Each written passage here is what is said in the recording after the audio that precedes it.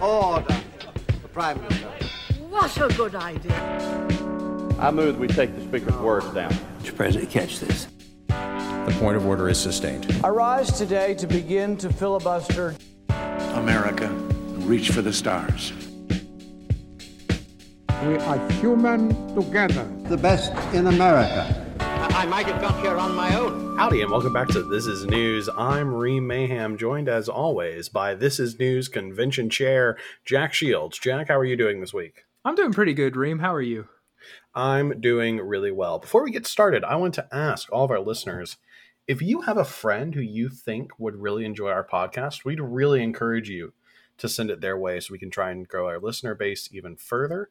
And additionally, please make sure to follow us on Instagram or Twitter at This Is News Pod to keep up with everything we're doing here on the podcast. Now, here's how tonight's episode is going to work. Longtime listeners will note this is episode 20. We have promised a discussion about political primaries. Are they good? Are they bad? And frankly, Jack, I don't think there's a more timely evening to discuss that than right after the primary process for 2020 officially came to a close, meaning the primary process for 2024 officially started. So yes, we will be having that discussion here at the beginning of the episode. We will be talking about the Republican National Convention after that discussion. So be warned, like last week, this episode is probably going to be longer than our normal episodes. But stick with us. It's going to be worth it. Jack and I have some exciting thoughts about the Republican National Convention. Yeah. And we'll try our best to keep with time constraints. We always try. We just also always fail. So there's that. Yep. Exactly right. We are recording this literally right after the president ended his acceptance speech of the Republican nomination. So these are going to be the freshest of the fresh takes on that speech. We have not looked at Twitter. We have been avoiding outside media. This is going to be pure, unadulterated. Reem and Jack have fun. For the second time, This Is News. We'll get to break news. It's a fantastic time. Boy. All right. One more thing before we get into it. Kevin McCartney did come out and condemn QAnon and said that likely former Representative Green also condemned it. She has a lot of other issues with her that are reason enough to not vote for her, to be clear. Good on Leader McCartney. However, there's still a lot of work for the GOP to do, particularly the Texas GOP, which is still advertising "We Are the Storm" gear. This would be like if you put "Under God, Our Vindicator" on something, were then informed it was the Confederate States of America motto, and didn't remove it immediately. Yeah, Reem, you're exactly right. The GOP appears to be moving in the right direction. It seems that we've caught this disease pretty quickly, and it's still treatable, and we're going to treat it. But there's a lot more treatments left. We're gonna have to keep addressing it and focusing on it until we've purged it from the party completely. Conspiracy theorists have no place in the Republican Party, and with one party losing its mind and endorsing riots in the streets, I want one party to at least be somewhat reasonable. And I hope that the Republican Party continues to take steps to ensure they stay reasonable. But the Texas GOP has a long way to go. And honestly, Allen West is not off to a good start. Additionally, Joe Biden did give a pretty full throttle condemnation of the riots in Kenosha, Wisconsin, which is consistent with other statements he made immediately following George Floyd's death. Turns out when the new poll numbers come out, you have to do an about face. Well, so Joe Biden's been pretty critical of the destruction of life or property.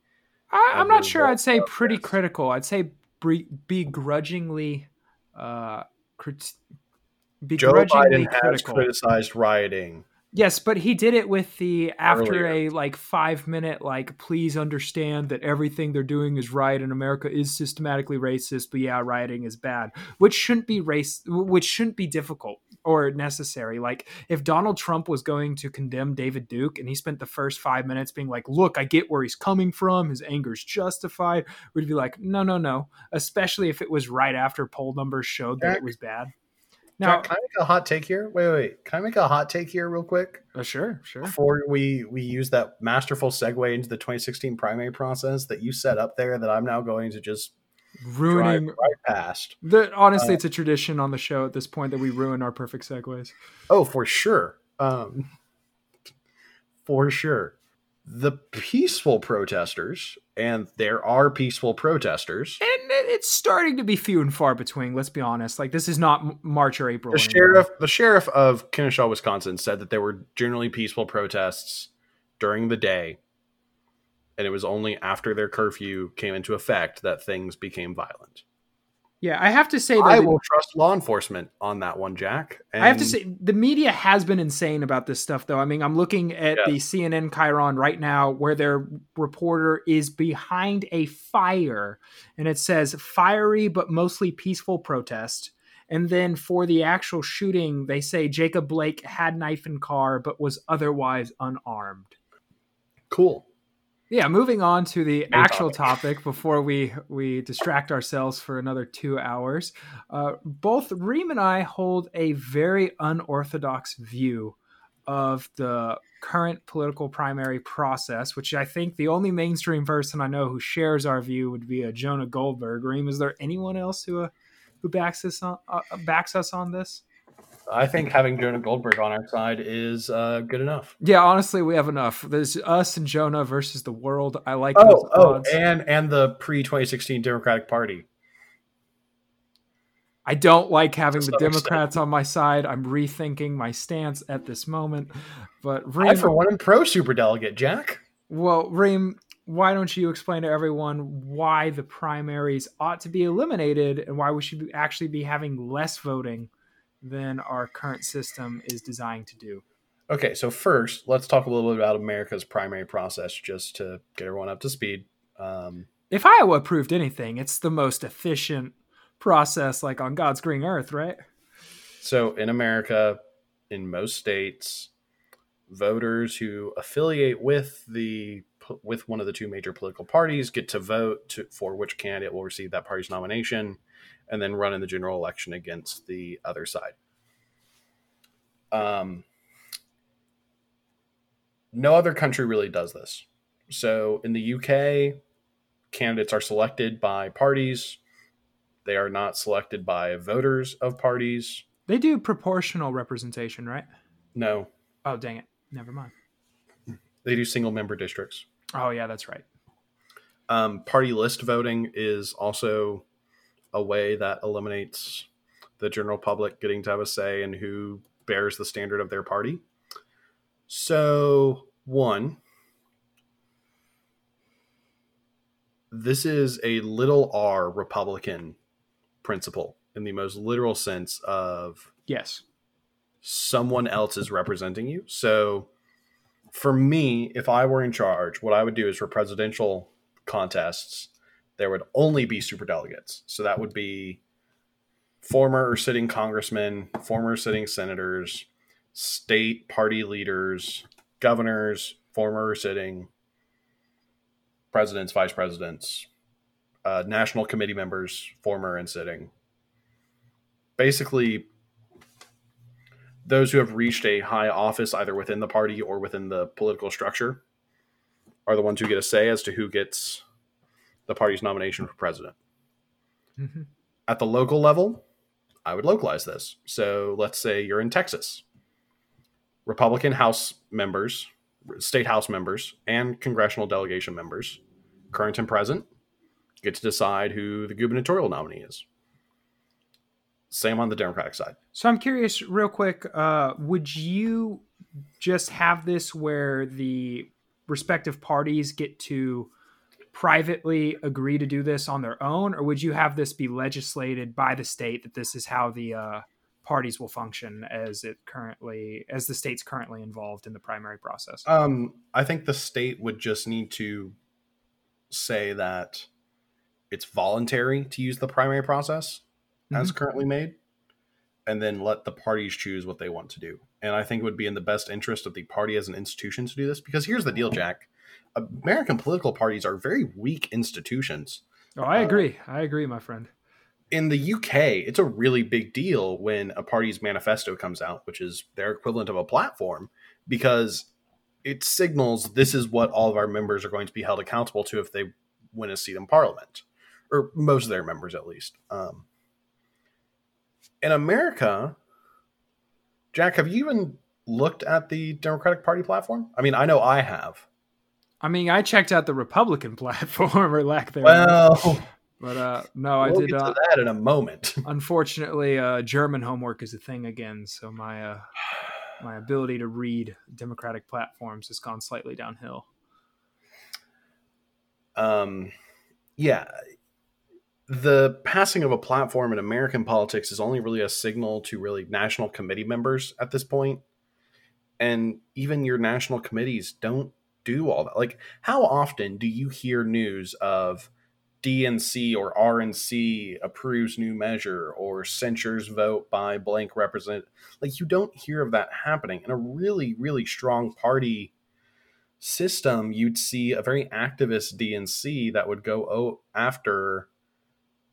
Okay, so one, partisanship increases as parties get weaker and weaker, which generally leads to more radical beliefs, right? So a stronger Democratic Party would likely be more moderate. A stronger Republican Party would likely be more moderate because elites tend to be interested, like party elites, not like socioeconomic elites, party elites. Are you sure, though? Because there's plenty of times before we had primaries where each party was pretty radical on issues. Like the slave debates happened before primaries. Yes, but they tend to be more willing to try and govern, right? And I don't think so. Would you say instead of America today, instead of moderate, would you say they're more compromising? Yes, yeah, they're more compromising, right? So like, when Speaker Boehner got a budget deal with Obama that would have cut spending on entitlements but raised taxes, the RNC and DNC likely would have both issued resolutions supporting that deal, right? And the House Freedom Caucus members who killed it likely would have faced censure from the RNC, right? Mm-hmm. And Democrats would have been encouraged by their party's infrastructure to vote for such a deal. Just to use an example from the last 10 years. More modern, Ted Cruz probably doesn't get to run for Senate because David Dewhurst would have been selected to be the nominee in that Senate election. Dan Patrick. We've already got rid of the 17th Amendment, so we're... Oh, that's right. We already got rid of the 17th Amendment. Yeah, sorry. so you can go with the House. Dan Patrick may or may not be governor or lieutenant governor in the Freudian slip there. Lieutenant governor of Texas right now. Eddie Rispione definitely wouldn't have been the Republican nominee for Louisiana governor in 2019, to be sure, because he simply didn't have a platform, and that's not something a strong party would accept. And here's the deal: you could also change this where. Well, I think real quick, most obvious example for you is Donald Trump would not be president right now. Yes, yeah, that's the most obvious example, but. There is somewhere you could also amend this where it's not so much that the party gets to expressly pick who is the nominee, but they get to pick who's allowed to run for the nomination, right? So Bernie Sanders wouldn't be allowed to run for the Democratic nomination because he's not a Democrat, right? Donald Trump wouldn't have been allowed to run for the GOP nomination because he wasn't a conservative. And he still isn't. Yeah, he still isn't. More on that in a moment. It's just kind of things like that. And but here's, I'm going to present the devil's advocate argument here, Jack, though. All right. Look at the Republican Party of Texas right now. The party elites, the state convention delegates who are, kind of your most active members of the party, ergo your elite members of the party, voted for Allen West to be party chairman, right? So maybe in some states you'd I think for that, I think a very easy to reply to that is just because the system is just and best doesn't mean it'll always produce the best results. Like clearly democracy is better than dictatorship, but democracy gave us Jim Crow. Like you can use the right system for the wrong reasons. Yes. And Jim Crow was bad. Well, yeah, obviously. If that wasn't obvious if there's a viewer who's not sure or a listener who's not sure, it's bad. It's very, very bad. Yeah. So let me add just this as well, though. It would also happen on the Democratic Party as well, most likely.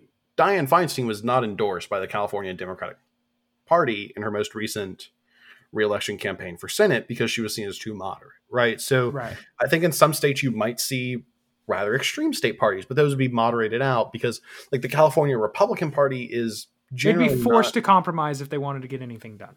Well, and not just that, but your national committees would also be composed of people from states where your party is not in the majority and ergo not super comfortable with taking extreme positions, right? So I think at the national level, it would get moderated out by the time you got that. Which is what the founders intended. Like you're supposed to have the more fiery radical battles at the state level. Well, they intended no parties. Let's start there. Washington intended no parties. Okay. Hamilton and Jefferson were plotting in the back before the ink was dry. Accurate. Yeah, so that's really what it boils down to is just changing who gets to either select the candidate who can run in the primary from just being anybody who can get enough signatures and money, or selecting who the party's nominee is. Right. All right, but yeah, going off if you're finished, Reem, I'll go ahead and give my spill for why the primary should be eliminated. So this, you have to remember, we're kind of building our own little universe with our every fifth episodes. That's right. So the 17th Amendment's already been repealed. The bill to expand the House was crushed in the House, ironically, by me after you passed in the Senate. And then clerical error. No, I crushed it. I crushed it right just there. So we're clear. Clerical error. The will of God. But we're moving on. We're moving on. We have a time constraint. We're moving on. And there's ranked choice. And we're both pro ranked choice voting. So if you think about it, even if you don't get to vote in a primary anymore, with there being multiple parties, this actually gives you more options than you currently have. So here's to start out, though, a lot of people might be hearing this and think you can't attack primaries. That's undemocratic. That goes against our Republican principles. Not so. So our republic has been here since 1776, and we've held Republican principles the entire time. According to little r, these are little r. Yes, little r republic, which are the most pure and righteous ones that both sides of the aisle should hold to. So primaries started in the 1840s, and they didn't become like mainstream until the 20th century. It wasn't even until 1917 that all but 4 states used them. So for the majority of our republic's history, we didn't have primaries, and we were still a functioning free republic with democratic principles. And indeed, when it comes to the presidential election specifically, fewer than 20 states used primaries for the presidency until the 1970s. So you can't argue that primaries are a pillar of our republic. They're an add-on. And they also weren't binding primaries, to be clear. Yeah. Like, it's kind of how the Electoral College is. The delegates get to do what they want. But I do believe... Well, SCOTUS says otherwise, Jack. Well, that's dependent on what the state does. So yes, it's the state legislature, not the people. But I do believe that getting rid of primaries would be best to conform to Republican principles of government and strengthen the integrity and longevity of the American experiment. So I have a few reasons for that. First, I think it would be good for the health of public discourse if the election season was shorter. Simply put, right now we hate each other. I'm quoting David French at National Review. A stunning 20% of Democrats and 16% of Republicans believe we'd be better off as a country if large numbers of the opposing party in the public today just died. And if the opposing party wins the 2020 election, 18% of Democrats and 13% of Republicans feel violence would be justified. And these are pre-rioting numbers. Even more worrying. Yes. Like, that should be like alarm bells going off for like everyone. Yes. So there's a lot of reasons for this, and primaries, I wouldn't even argue that primaries are the main reason for this, nor will getting rid of primaries fix all of this. There's a lot of stuff we are going to have to do in America to fix this.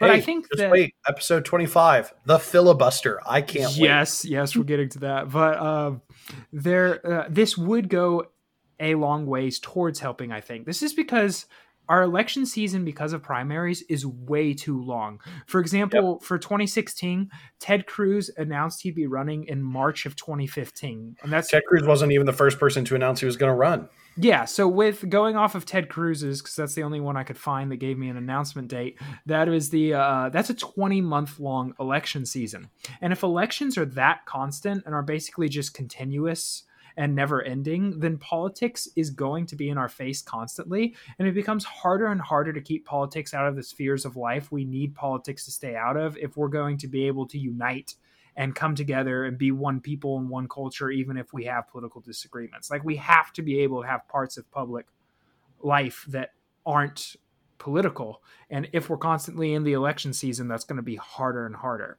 So that's my first reason. The second reason is you currently have two types of primaries in the US, open or closed, and it's basically a case of pick your own poison, neither one of which is good. So with open primaries, anyone gets to vote regardless of party affiliation.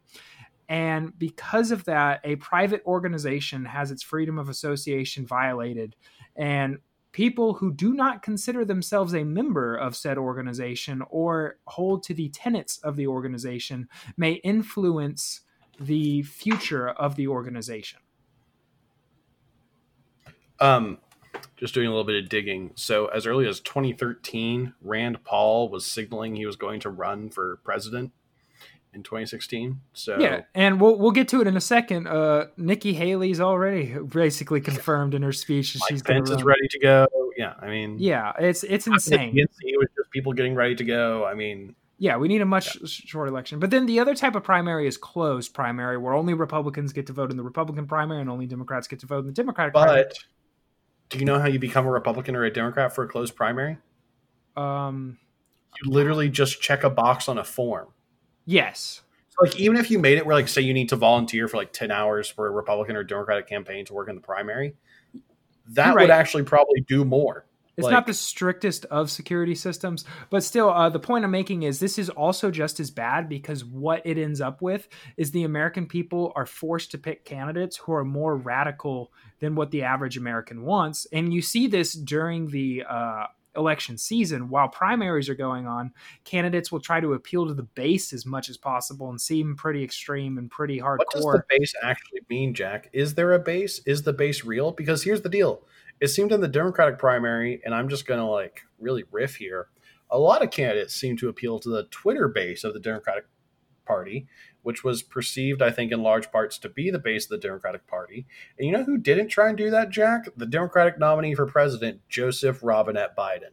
Well, the point of this is not to say what is the base. That's not necessary for my argument. My only point is that the average Democrat and the average Republican are on average more extreme in their political views than the average American. And therefore, whoever they pick for the presidency is going to be more radical than the average American wants. And that leaves the American people kind of stuck between two extremes when they want a guy in the middle.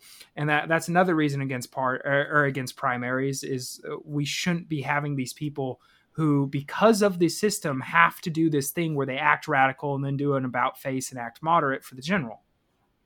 Jack, is that not an endorsement of a third centrist party becoming a political force in America so much as it is a denouncement of the current two-party primary system? This is a test.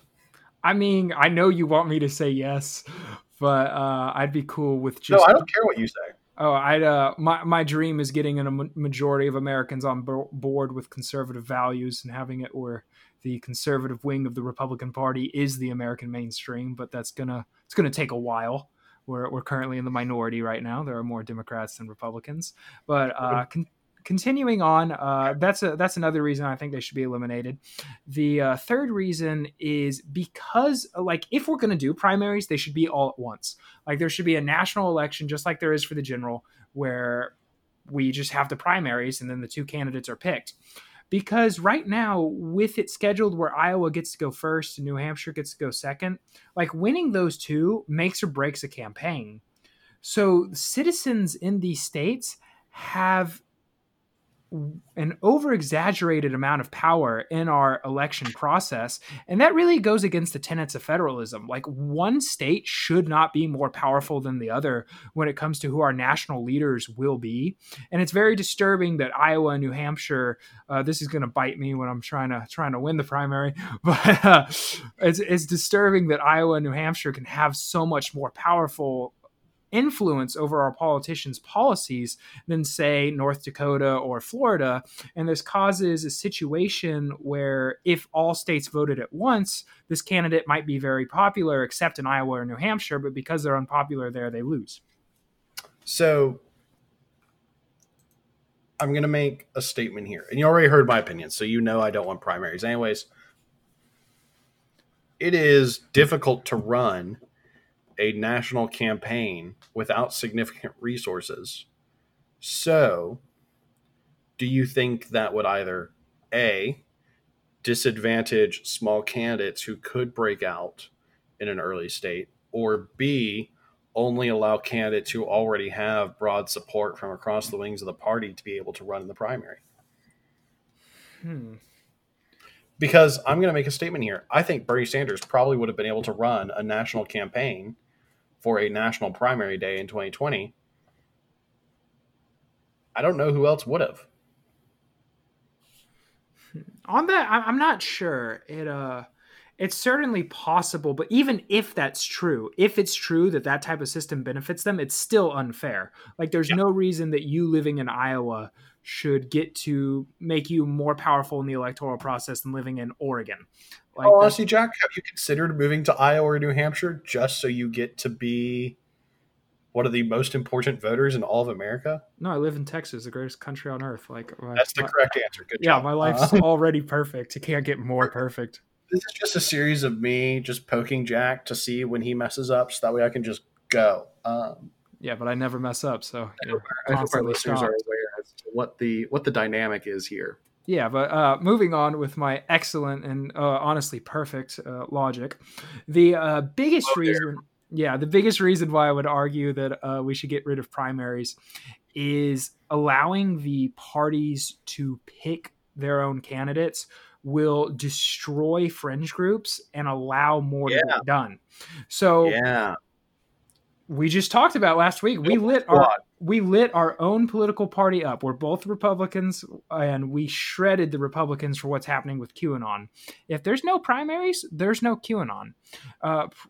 Primaries allow for the same problem that proportional representation forms of elections run into, where fringe groups can pick up just enough to have an outsized amount of influence, or any influence at all, honestly, and letting the party members dictate who will get to join kind of filters that out. Like, there's no way that a QAnon like psycho, or even like a just non-party conforming member gets elected. And you may think that's unfair, like the elites are getting to decide. Alan West is chairman of the Republican Party of Texas, Jack, elected by party members. Right. But if you think that the party is being too controlling or too strict or not having enough voices, guess what? We have ranked choice voting now. Go make your own party. So it's the best of both worlds, honestly, with that. But Jonah Goldberg, honestly, had a really good quote on this. He wrote an article at the Chicago Tribune explaining why we should not have primaries.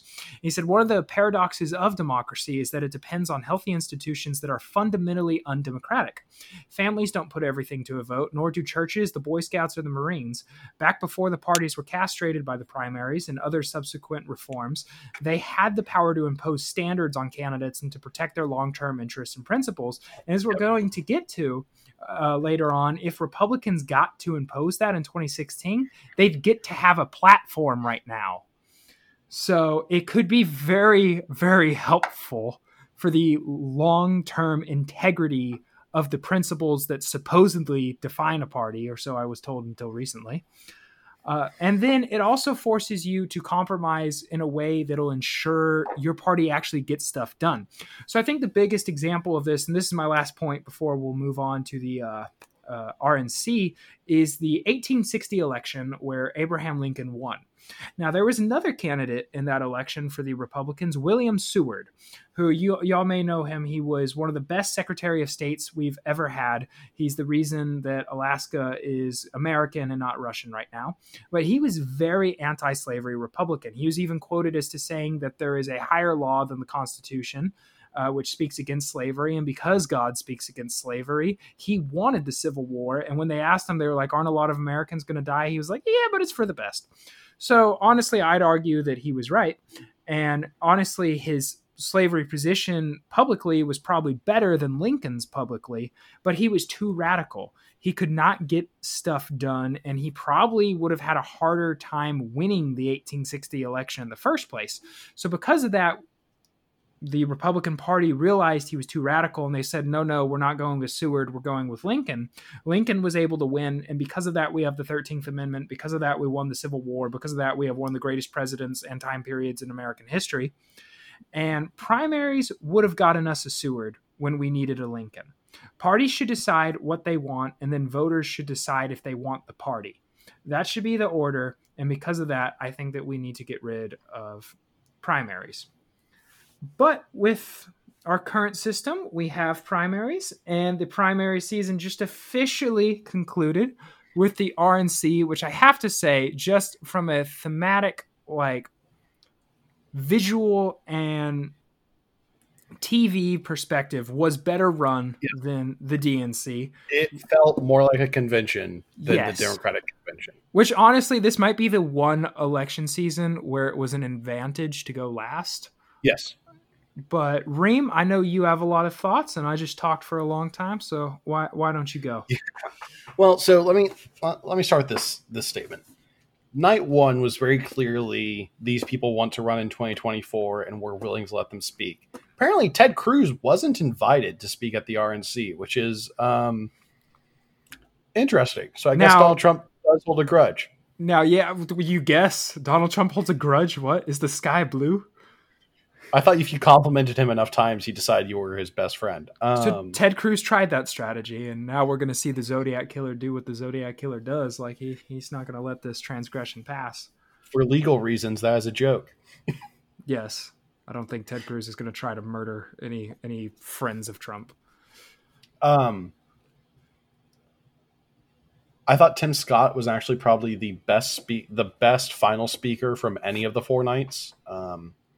Period. His message didn't cover Trump a lot. Now, granted, it's the 2020 RNC. It's implied that you're pro-Trump. But he didn't talk about Trump all that much in his speech, which I thought was a good move. Sometimes you can say vote your conscience. You can do that sometimes. I don't think you could do that this year, Jack. No, you'd probably be shot on sight. So there's that. Tuesday night happened. It was fine. Yay. It's the most energetic description of a... Monday night and Tuesday night were very good thematically. Yes. The last two nights started becoming more and more of a disappointment the later they got. And the problem is they became more and more about Trump Wednesday and Thursday night. And the problem is Trump doesn't have any values. So it's hard to be a value-oriented party doing their convention for a candidate who has no values when you don't have a platform because you decided that would be too difficult to do because you're willing to concede that the Democratic Party is better at being a party than you are. Which is objectively true. Like in 2016, we just let Trump win. 2020, it looked like Sanders were going to win, and the Democrats just full-on politically murdered him. Yes. I mean, how hard is it to get one person from every state on a Zoom meeting to decide, give them a Google Doc, just let them figure out a platform? Like, it's not hard. I don't know why that was so hard that the Republican Party had to decide that their platform is Trump and that they as a party now only follow the thought of the dear leader, and all that he says and espouses from his font of wisdom that is his Twitter page is now party doctrine. Like, it's not what you do as a party that's supposed to be or that at least bills itself as the party of moral values and.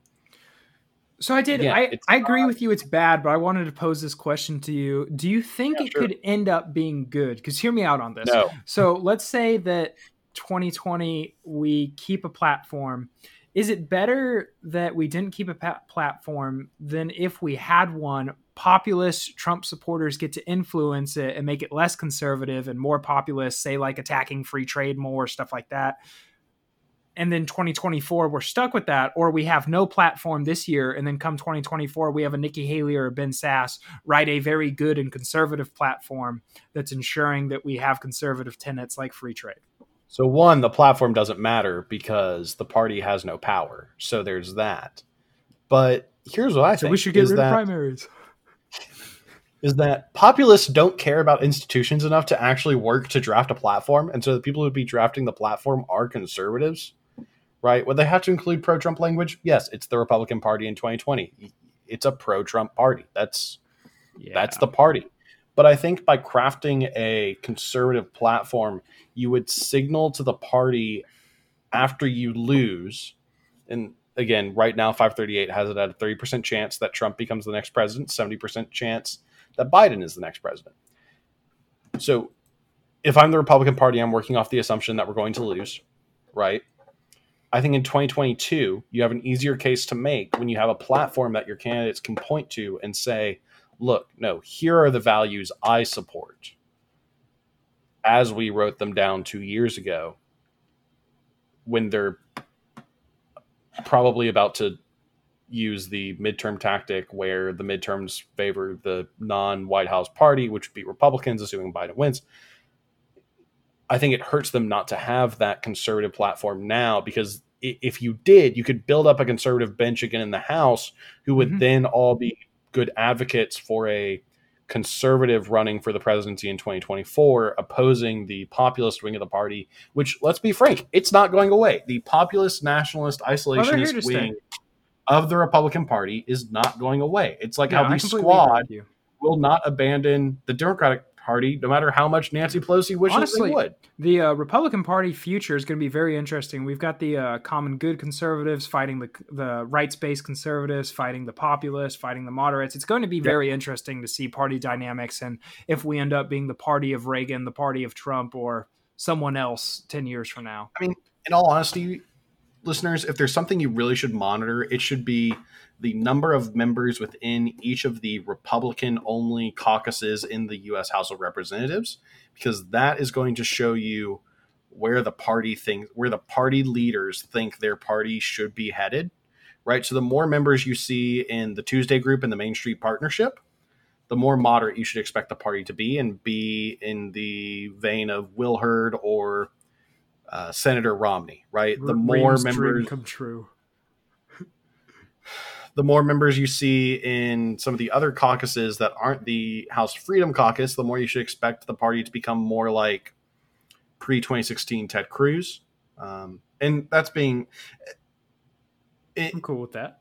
Yeah, and to be clear, like, I don't mean, like, would Ted Cruz have been a Freedom Caucus member pre-2016? Yes, but the Freedom Caucus now, the more members you see of the Freedom Caucus, the more you should expect that the party will stay Trumpian with the nationalist, populist, America first kind of policy. The Freedom Caucus might, at least at the federal level, it might have been corrupted a little bit by Trump, but its ideals pre-2016 are fantastic. As is yes, but those don't exist anymore, as demonstrated by the fact that one of their founding members left the Republican Party. They don't exist. They're just in limbo. We're waiting for 4 years until... They don't exist for the Freedom Caucus. Unfortunately. Jim Jordan is not someone who used to be enforcing party unity in caucus meetings. Yeah. That's not Jim Jordan when the Freedom Caucus first kind of became a thing. The fact of the matter is that the Freedom Caucus has become just the Trump cheerleading section of the U.S. House of Representatives. Yeah, that's fair. Honestly, the pre-2016 Freedom Caucus I love. I think Ted Cruz is amazing. He was my pick for 2016. But it has been scary to see what's happening during Trump. And part of me thinks that they're just doing that while Trump's here because they think that's the most they can get. That's the way they can get the most done is by sucking up to him. But I respect folks like Ben Sass who outright will criticize the president and say, I disagree. I agree. And that's one of the reasons I want Nikki Haley to be the choice in 2024. I can't think of a time she's disagreed with Trump that she hasn't come right out and said it. Well, I think she has stopped doing that after she left the administration, but she hasn't been doing it as much, but it's an election year and she's trying to pump up the base. So there's a difference between. Yeah. And I understand that Nikki Haley is a mainstream Republican. And also for her, I have to defend her real quick. There's a difference between like the hypocrisy of someone who, if it was Obama, they would have criticized it, but now it's Trump, they're complimenting it. And Nikki Haley, who strategically stays silent on some stuff because she doesn't want to make the base angry. I do think the difference. Back to the RNC. Yeah. Mike Pence. Here's the deal about Mike Pence. For those of you who ever read Malcolm Gladwell's book Outliers, you'll be familiar with his 10,000 hour rule. Yeah, great book. 10,000 hour rule, maybe not the most trustworthy, but it's sometimes applicable, and I'd argue in politics it's very applicable. I mean, we've only done 20 hours and we're experts at podcasting, so clearly. Bingo. Mike Pence is really good at giving a speech. He is not the most energetic orator, by no means. He would have killed high school speech and debate informative. But Mike Pence is very articulate. He has a very good speaking style. Mike Pence is a good orator. The problem Mike Pence and back to the 10,000 hour rule point, I think a big reason for that is because he did talk radio for so long. Right. That talk radio almost just forces you to become good about talking about politics really, really quickly, much in the same way that, say, just performing live shows forces you to become good at music really quickly, right? Mm-hmm. So I think by doing that, Mike Pence is a really good speaker because of it. The problem with Mike Pence is the message he was delivering was one that was just Trump is doing things well. Well, I'd say he did the best argument against Joe Biden is the Trojan horse argument. I think. Yes. Whether you agree with it or not, which I do, you don't. But politically, it's the best one. He does a good job doing that. But some of the Trump worship, honestly, like claiming that his mom supports Trump over him, it's unnecessary. Right, he has to do that because Mike Pence has an audience of one in everything he does. Which is so frustrating, President Trump, just for leadership in general. If your subordinates and the people beneath you are so terrified of displeasing you that they can't do their jobs, you're a bad leader. Right. Yep. Yeah. So, I mean, that was Mike Pence. Again, Mike Pence is not an inspiring public speaker by any stretch of the imagination. He's not someone who's going to get you excited to go out and volunteer and phone bank for your, he's not that kind of candidate. He's just a good messenger. Yes, that's a great description. Right. Mm-hmm. So that was night 3, good for Mike Pence. The setting was good. They did it at the fort where the Star Spangled Banner was written on based off of the battle there. So that was genius, setting. Especially with the Dems doing what they're doing with the national anthem right now. It contrasts very well, I'd say. I mean, I think they sang the national anthem at all the nights of their convention. They did, but then they were also stand or kneel. So it was clearly to contrast the Republican Party with that. And you could tell the Republican Party during one of the national anthems zoomed in to the injured veterans who no longer had legs, lifting themselves up on the wheelchairs to be able to somewhat stand during the national anthem. And that's clearly showing that our party opposes where the Dems are on the anthem. Whether you agree with it or not, it was smart politically. Yes, it was smart politically. And then that brings us to tonight, Jack. Tonight was it was good. It was good. It started off fine. There was a really great story about the widow of a woman about the widow of. Okay, let me start over. The widow of a St. Louis police officer who was killed during unrest in St. Louis spoke in what was a really, really great moment, and one that you will be seeing on social media if you follow anyone in right-leaning circles. You will be seeing that video probably for about a month. Yeah. Just like how there are videos from the Democratic convention, which I said the same thing about, right? Right. These conventions both... Now, the Democratic convention clearly was not a convention for TV. It was a convention for social media. The Republican convention was clearly a convention for TV. Which was the better choice because it's on television. Well, we were watching it on television, right? Right. And if you think about the bases of the two parties, which one is more likely to have been watching a convention on television as opposed to just checking Twitter? It's the Republicans. That's fair. Yeah. So I can understand why both parties decided to do their things in that format. Here's the thing about tonight, though. The only thing that matters tonight is Donald Trump's speech. The problem with Donald Trump is... There's only one. He's not an engaging speaker when he sticks to a teleprompter. But if he goes off teleprompter... he destroys his own messaging. So I got to disagree with you on this one. I mean, you're technically right, but I think you're also wrong. Like, you're right that he's much more energetic when he goes off script, and he's playing to the crowd. And he is Donald Trump when he goes off script. And that really riles up that 30% who love him no matter what. But while he's down by 8 in the polls, while people need to feel a sense of calm during COVID and the riots, is it not better to switch to that teleprompter Trump who's just stating facts and reason to appeal to those voters and say, I am the calm? Well, one, every voters, I think, are pretty baked in their impressions of Donald Trump, right? I don't think any voter is still questioning whether or not Donald Trump is a calm. Yeah, like 90% of people have decided their votes. But for that 10%, like for the suburban woman who's trying to determine her vote right now, it's probably best if Trump goes out there and is calmly like, I'm going to help fight the riots. Your kid's going to be back in school. Than if he's just off the cuff being like, and Putin called me.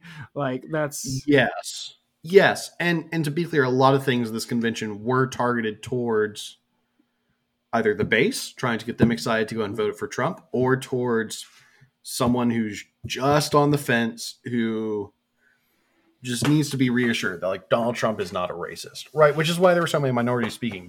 The minority... I'm not sure that was because not racist. I think he legitimately thinks he can make a push for black voters. Okay, well, his campaign is smart enough to understand that they need to reassure white voters that Donald Trump is not racist, and having as many people of color speak as possible helps push that message, right? Yeah, he's not racist, though. Here's the issue, though. Are we talking about the convention? Yes. Are our listeners going to hear about the convention because we're talking about it? Yes. That is how that works, yeah. But no one watches the actual convention. They only generally watch the clips that come out the next day. Yeah, like you have to be like news. A super political nerd like us to be watching it just throughout your day. It's why, like, Barack Obama in 2004, did people notice the convention speech? Absolutely. A lot of people did. But it really didn't matter for the average American too much. I mean, maybe it did. We weren't really old enough to know. But I mean, Kerry lost, so... From what I've read, it didn't really matter to the average American what Barack Obama said that convention in 2004. It did matter to the Democratic operatives and elites who suddenly fell in love with this future Illinois senator. Although I'd argue the conventions are a little more important now than in 2004 because there wasn't the this video clip can be retweeted 100,000 times option. There wasn't. Yeah, no. I agree with that. Yeah, I agree with that. I think a smart convention creates moments for social media in this day and age because that's going to be a lot of earned media for you. But I also think a smart Republican convention tries to create moments for Fox News and network news because that's going to be where you can get a lot of efficiency from your earned media. Because to be quite frank, the average Twitter person is probably to the left of. Although conservatives do very well on social media, especially for the advertising, and conservative Twitter is best Twitter. Like, this is just objective fact. We're hilarious. Okay, if you're a Republican, you're creating clips for Facebook, right? Not so much Twitter. I guess I know a lot of, like, I get all of my, maybe it's just because we're younger. Like, I get all of my news from Twitter. So like that's, we're younger and young people trend Democrat. And they don't vote, so there's that. But... Oh, I will. Which is probably for the best. Was it South Carolina or Super Tuesday? I think David French tweeted out the young vote never fails to not materialize. I mean, it's true. The young people just occasionally start a violent revolution every 100 years. Other than that, I mean, if you are if when we are running for office, we are banking on young voters turning out in droves to get us into office, please, listeners, reach out as soon as possible and remind us that that is a proven strategy that doesn't ever work. Bernie Sanders. Yeah. Are young people really great volunteers sometimes? Yes. Yes. Yeah. Volunteers are important. Having people who are willing to stay up for hours, not get a lot of sleep, survive off of coffee alone, and go knock doors in a state they're not from are useful. Are all of their friends going to go and vote? Probably not. Yeah. Yeah, did you have any more thoughts on the convention, or is that basically all you? For everything Donald Trump says that he did good, you can, one, find him disagreeing with his own position years back. For all the things that are bad about him, or for all the things that he's done that are bad that he says are good, you can find him disagreeing with his own position years back. If he truly cared about fighting back China, he wouldn't have scrapped the Trans-Pacific Partnership. If he truly cared about fighting terrorism, he wouldn't have given Afghanistan to the Taliban. True. Donald Trump himself supported the Iraq war, so his criticism... As Jeb Bush accurately pointed out during the 2016 debates. As Jeb Bush did correctly do. Yeah, a sentence you don't hear often. A sentence you do not hear often. Please clap. I'm sorry. It's the greatest. It's the saddest moment in history. It's the greatest political moment, I think, in our lifetimes, Jack, is Jeb Bush saying, please clap. Imagine your father and your brother each get to be the most powerful man in the world, and you can't even get a room to clap at the end of your speech. It wasn't even that crowded of a room. It was a room of his supporters. Like, they went to hear him talk. Pretty empty room. It was beautiful. Jeb. Yeah. If you're looking for a Republican to follow on Twitter, highly recommend Jeb Bush, actually, folks. He's a good follow. Just a plug for Jeb Bush. Jeb, if you'd like to come on the show, we'd be happy to have you. Yes. For sure. But yeah, Donald Trump does so many policy things that undermine his message. He's tough on China rhetorically. Right. But not in practice. It's if you actually wanted to be tough on China in the WHO, you wouldn't leave the WHO without having a backup organization ready to go. Yeah. Also, I thought a huge strategic error on his part. The Chinese are evil. They have conquered Hong Kong. Essentially. Chinese government is evil. Yeah, I mean that's what I mean when I say that. I know. But, I'm just the Chinese. I'm helping you, Jack. The Chinese communists are evil. Every communist is evil, so that's a fair point. They've conquered Hong Kong. They're oppressing their citizens' rights. They are harvesting human organs. That's a thing. They're using slave labor. You have all these moral things you can hit them with, and what does Donald Trump hit them with? He's like, you took a manufacturing job. No, that job got automated. So. Yeah. Manufacturing jobs that left the United States to go to China aren't coming back to the United States. Nor should they. They're probably also leaving China. We need a supply side economic system, and it's better for all Americans if goods are cheaper and more of a higher quality than if they're made in America. Yes. And barring, of course, national security or health issues. But that's an economic occupational safety comes first. Or a health argument. Occupational safety is important. Yeah. If you're an effective employer, you'll find that paying your employees more makes them more productive and able to buy more of your goods, which is also a good thing. Right. Yeah. Yeah. Any more thoughts for you on the convention before I get to do my rant? No, Jack, I have no more thoughts. All right, so I have lots of thoughts. First, the biggest thing that this convention, I thought the convention was very well done. This is the most I've liked Trump is probably this week. There were a lot of a lot of stuff that they said where I was like, that's a really good point, which is what you want. You want your base to be the most excited about your candidate right now. Now, I'm not going to vote for him, and I don't like him, but it was the best Trump we've seen. So the RNC did establish a few things. This is definitely the party of Trump for now. I think the biggest, we have to wait till 2024 to see just how bad the damage is and how we come back.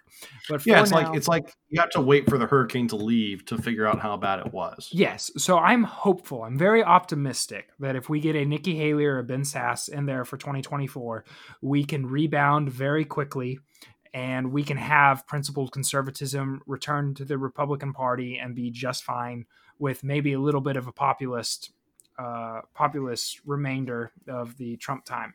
But for now, in 2020, this is his party.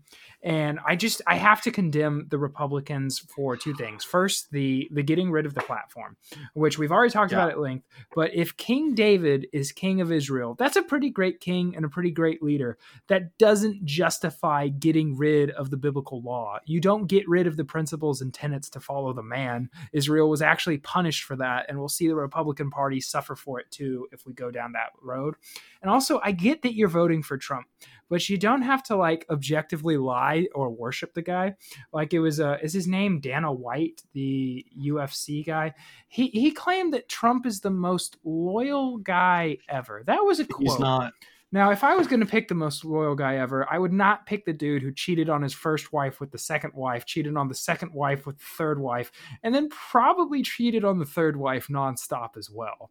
And he'll cheat on the fourth wife too. Hello, Stormy Daniels. Yes. So I don't, when I hear loyalty, I don't think of Donald Trump for some reason. So there's that. And also just a pet peeve of mine that was brought up at the multiple times during the convention. They said Donald Trump built the best economy in history. Now, Donald Trump has done great things for the economy and he deserves a ton of credit. The cutting of regulations, the tax cuts, like he's been a good president for the economy, minus the international free trade stuff. But domestically, I think he's been very good. But that doesn't mean he built the economy. A president cannot build an economy. A president can only destroy the economy. Jack. Obama, FDR, Jimmy Carter, they proved that. A president can get out of the way and let the American people, through their innovation and productivity, succeed. Donald Trump deserves credit for getting out of the way, but he did not build the economy.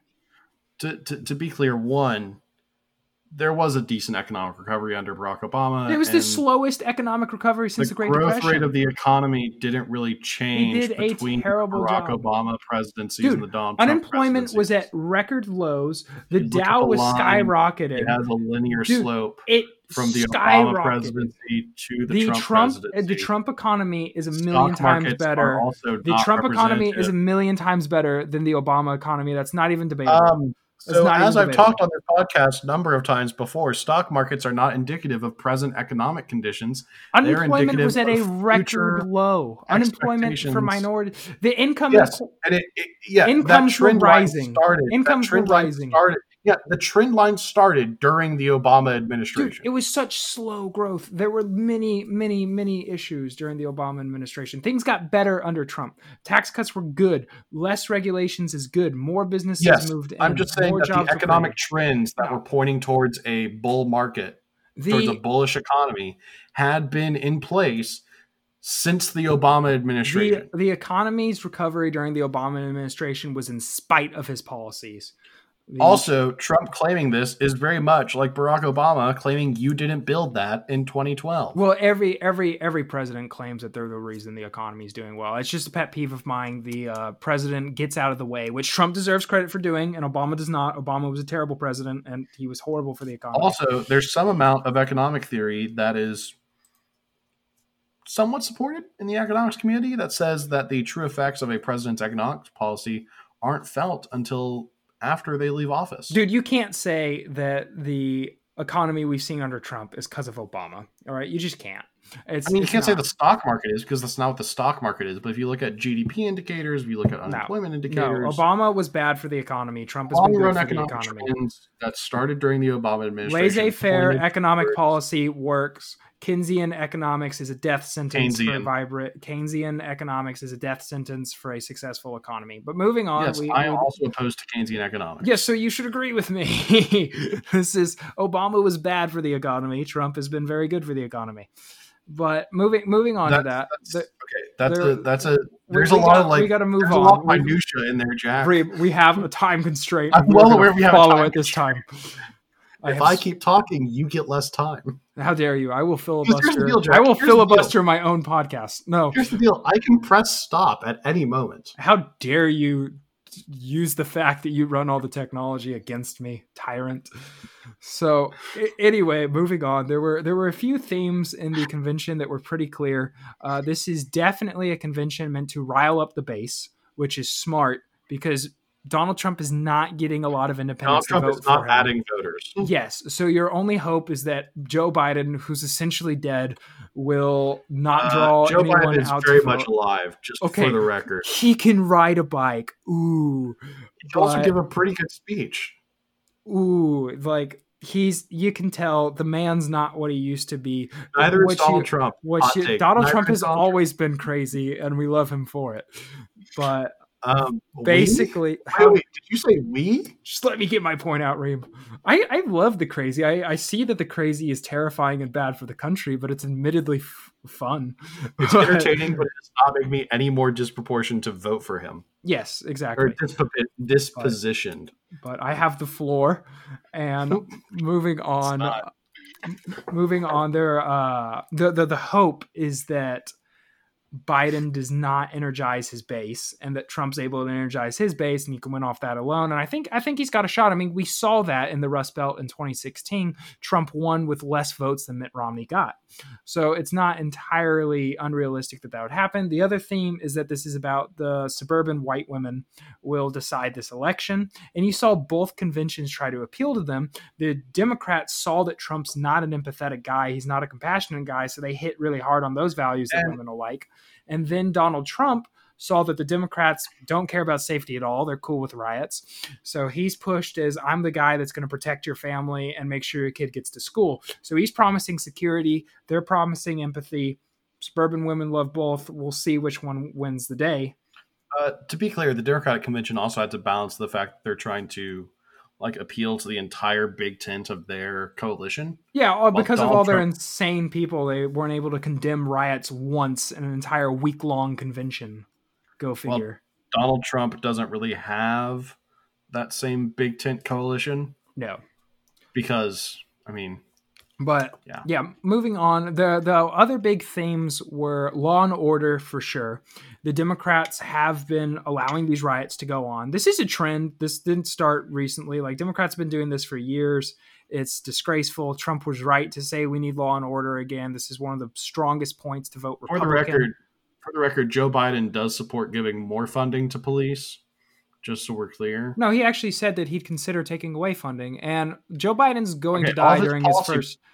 All of his policy positions. Joe Biden is going to die during the first term. So is Kamala Kamala Harris going to remind you that Ruth Bader Ginsburg not is still all people alive. age equally. Dude, the Democrats are radical. I mean, go back to not even this round. If you go back to the 2015 Baltimore riots, the Democratic mayor said, quote, let me find it. We also gave those who wish to destroy space to do that as well. All right, the Democratic Party is radical. They are willing to have riots and they are willing to see destruction if it advances their political agenda. This is a fact.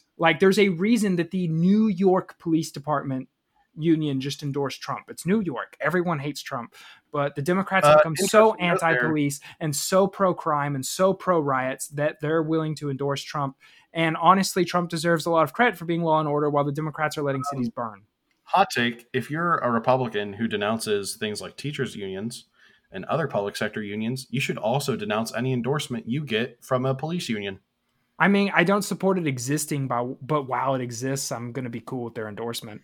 But anyways, moving on, the other big thing that was really highlighted is, and this is honestly the biggest appeal for Trump, is that Trump is the guy fighting against socialism. It's the whole they don't hate me, they hate you, I'm just in the way. That's his best appeal, and that Biden is a Trojan horse for socialism, which I think has a lot of legitimacy to that claim when you see his base. I mean, Bernie Sanders got to help with the party platform. John Kasich also is part of his base. Well, John Kasich's an idiot, so I don't really care what John Kasich does. The man doesn't even know how to eat properly. Colin Powell is also part of his base. Yeah, but so is AOC, so Sean King. So, like, it's a weird base. I've been saying all along. Yes, it's a weird base. You need to look at the trends. The trends show that the radicals are getting more powerful and the moderates are getting more powerful. Joe Biden is the Democratic nominee for president. All right, Jack, you get one more hot take.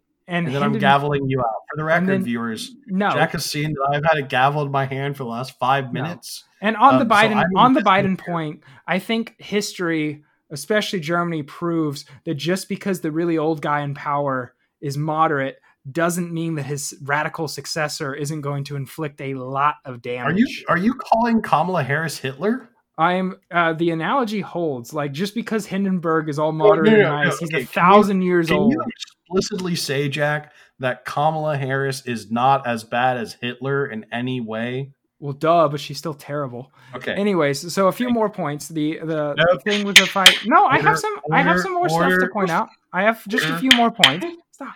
No, I said. So the biggest thing I loved Nikki Haley's speech. She's clearly going to run for president. Her speech highlights a lot, though, the difference between Trump rhetoric and administration policy. A lot of his rhetoric was terrible on stuff, but his policy has been great. I liked that we rightly blame China for COVID. We fought well for the culture war and against the idea that America is racist. America is not racist. America is a great place. The greatest place on earth, as a matter of fact. That still deals with racism. There is no systematically racist institution in America. America is not a racist country. Poll after poll shows that America is one of the least racist countries in America. And in fact, the racist programs we have, the racist countries in America, in the world. And the only racist policies we have on the books right now are intended to help minorities, i.e. affirmative action. So there's that. Let's see what else. I thought Nikki Haley had a great point on we will build our progress of our past and unlock the promise of our future. This was hit on a lot. The Dems clearly want to tear down our past and have a radical future. We're going to build off of the progress. And then Jackie gets to talk about one more speaker.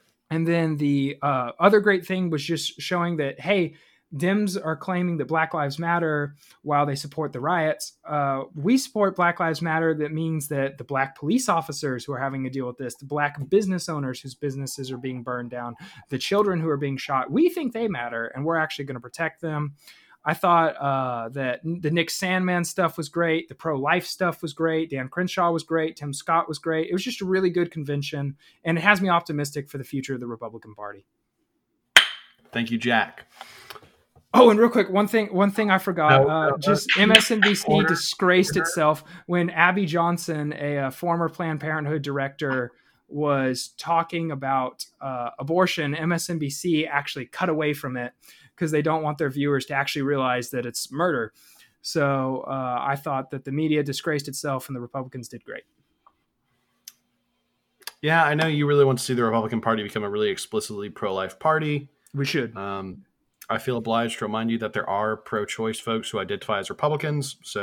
And if there were pro-slavery folks who identified as Republican, I'd still want us to be an abolition party. Interesting comparing abortion to slavery. They are each two of the greatest evils known to man that dehumanize innocent human beings. Jack is really leaning into his evangelical tendencies tonight, your listeners. Or just my scientific, it's a life. You can't take an innocent life, therefore it's wrong idea that is should be universally accepted in a moral country. As you can tell, I'm really tired. Look, if you don't go to bed at like 2 a.m. when you have an 8 a.m. class, are you even doing college? Oh my goodness, I'm not ready for biology in the morning, listeners. All right, as always, thank you very much for tuning in. Be sure to like and subscribe to the podcast on whatever platform you're listening to us on, and give us a favorable rating if you can. Only 5 stars. I can't stress this enough. Thank you for that always important clarification, Jack. You can also find us on social media, Instagram, Twitter, @ThisIsNewsPod, where you can keep up with some of the latest updates from the show. And of course, as we mentioned at the top of the program, if you have a friend who you think would like the show, be sure to send a link their way. As you know, we really want to get more people listening to us. And if you ever have any feedback for us, please reach out on our socials. We're happy to respond to any criticism, comments. Compliments are most preferred, though. Jack really likes getting those, so compliments would be I only accept those. There's nothing to criticize. Yeah. Gavel will not be making future appearances in This Is News. I just want to be clear about that now. This is y'all got to see a glimpse into very tired, exhausted Reem. Oh my goodness. Yeah, I don't know. Maybe I'll take out my gavel. Oh, I forget you have one. Yeah, we can both play this game. I can silence your rant. Oh boy. As always, for This Is News, I'm Reem. And I'm Jack. And we'll talk to y'all soon.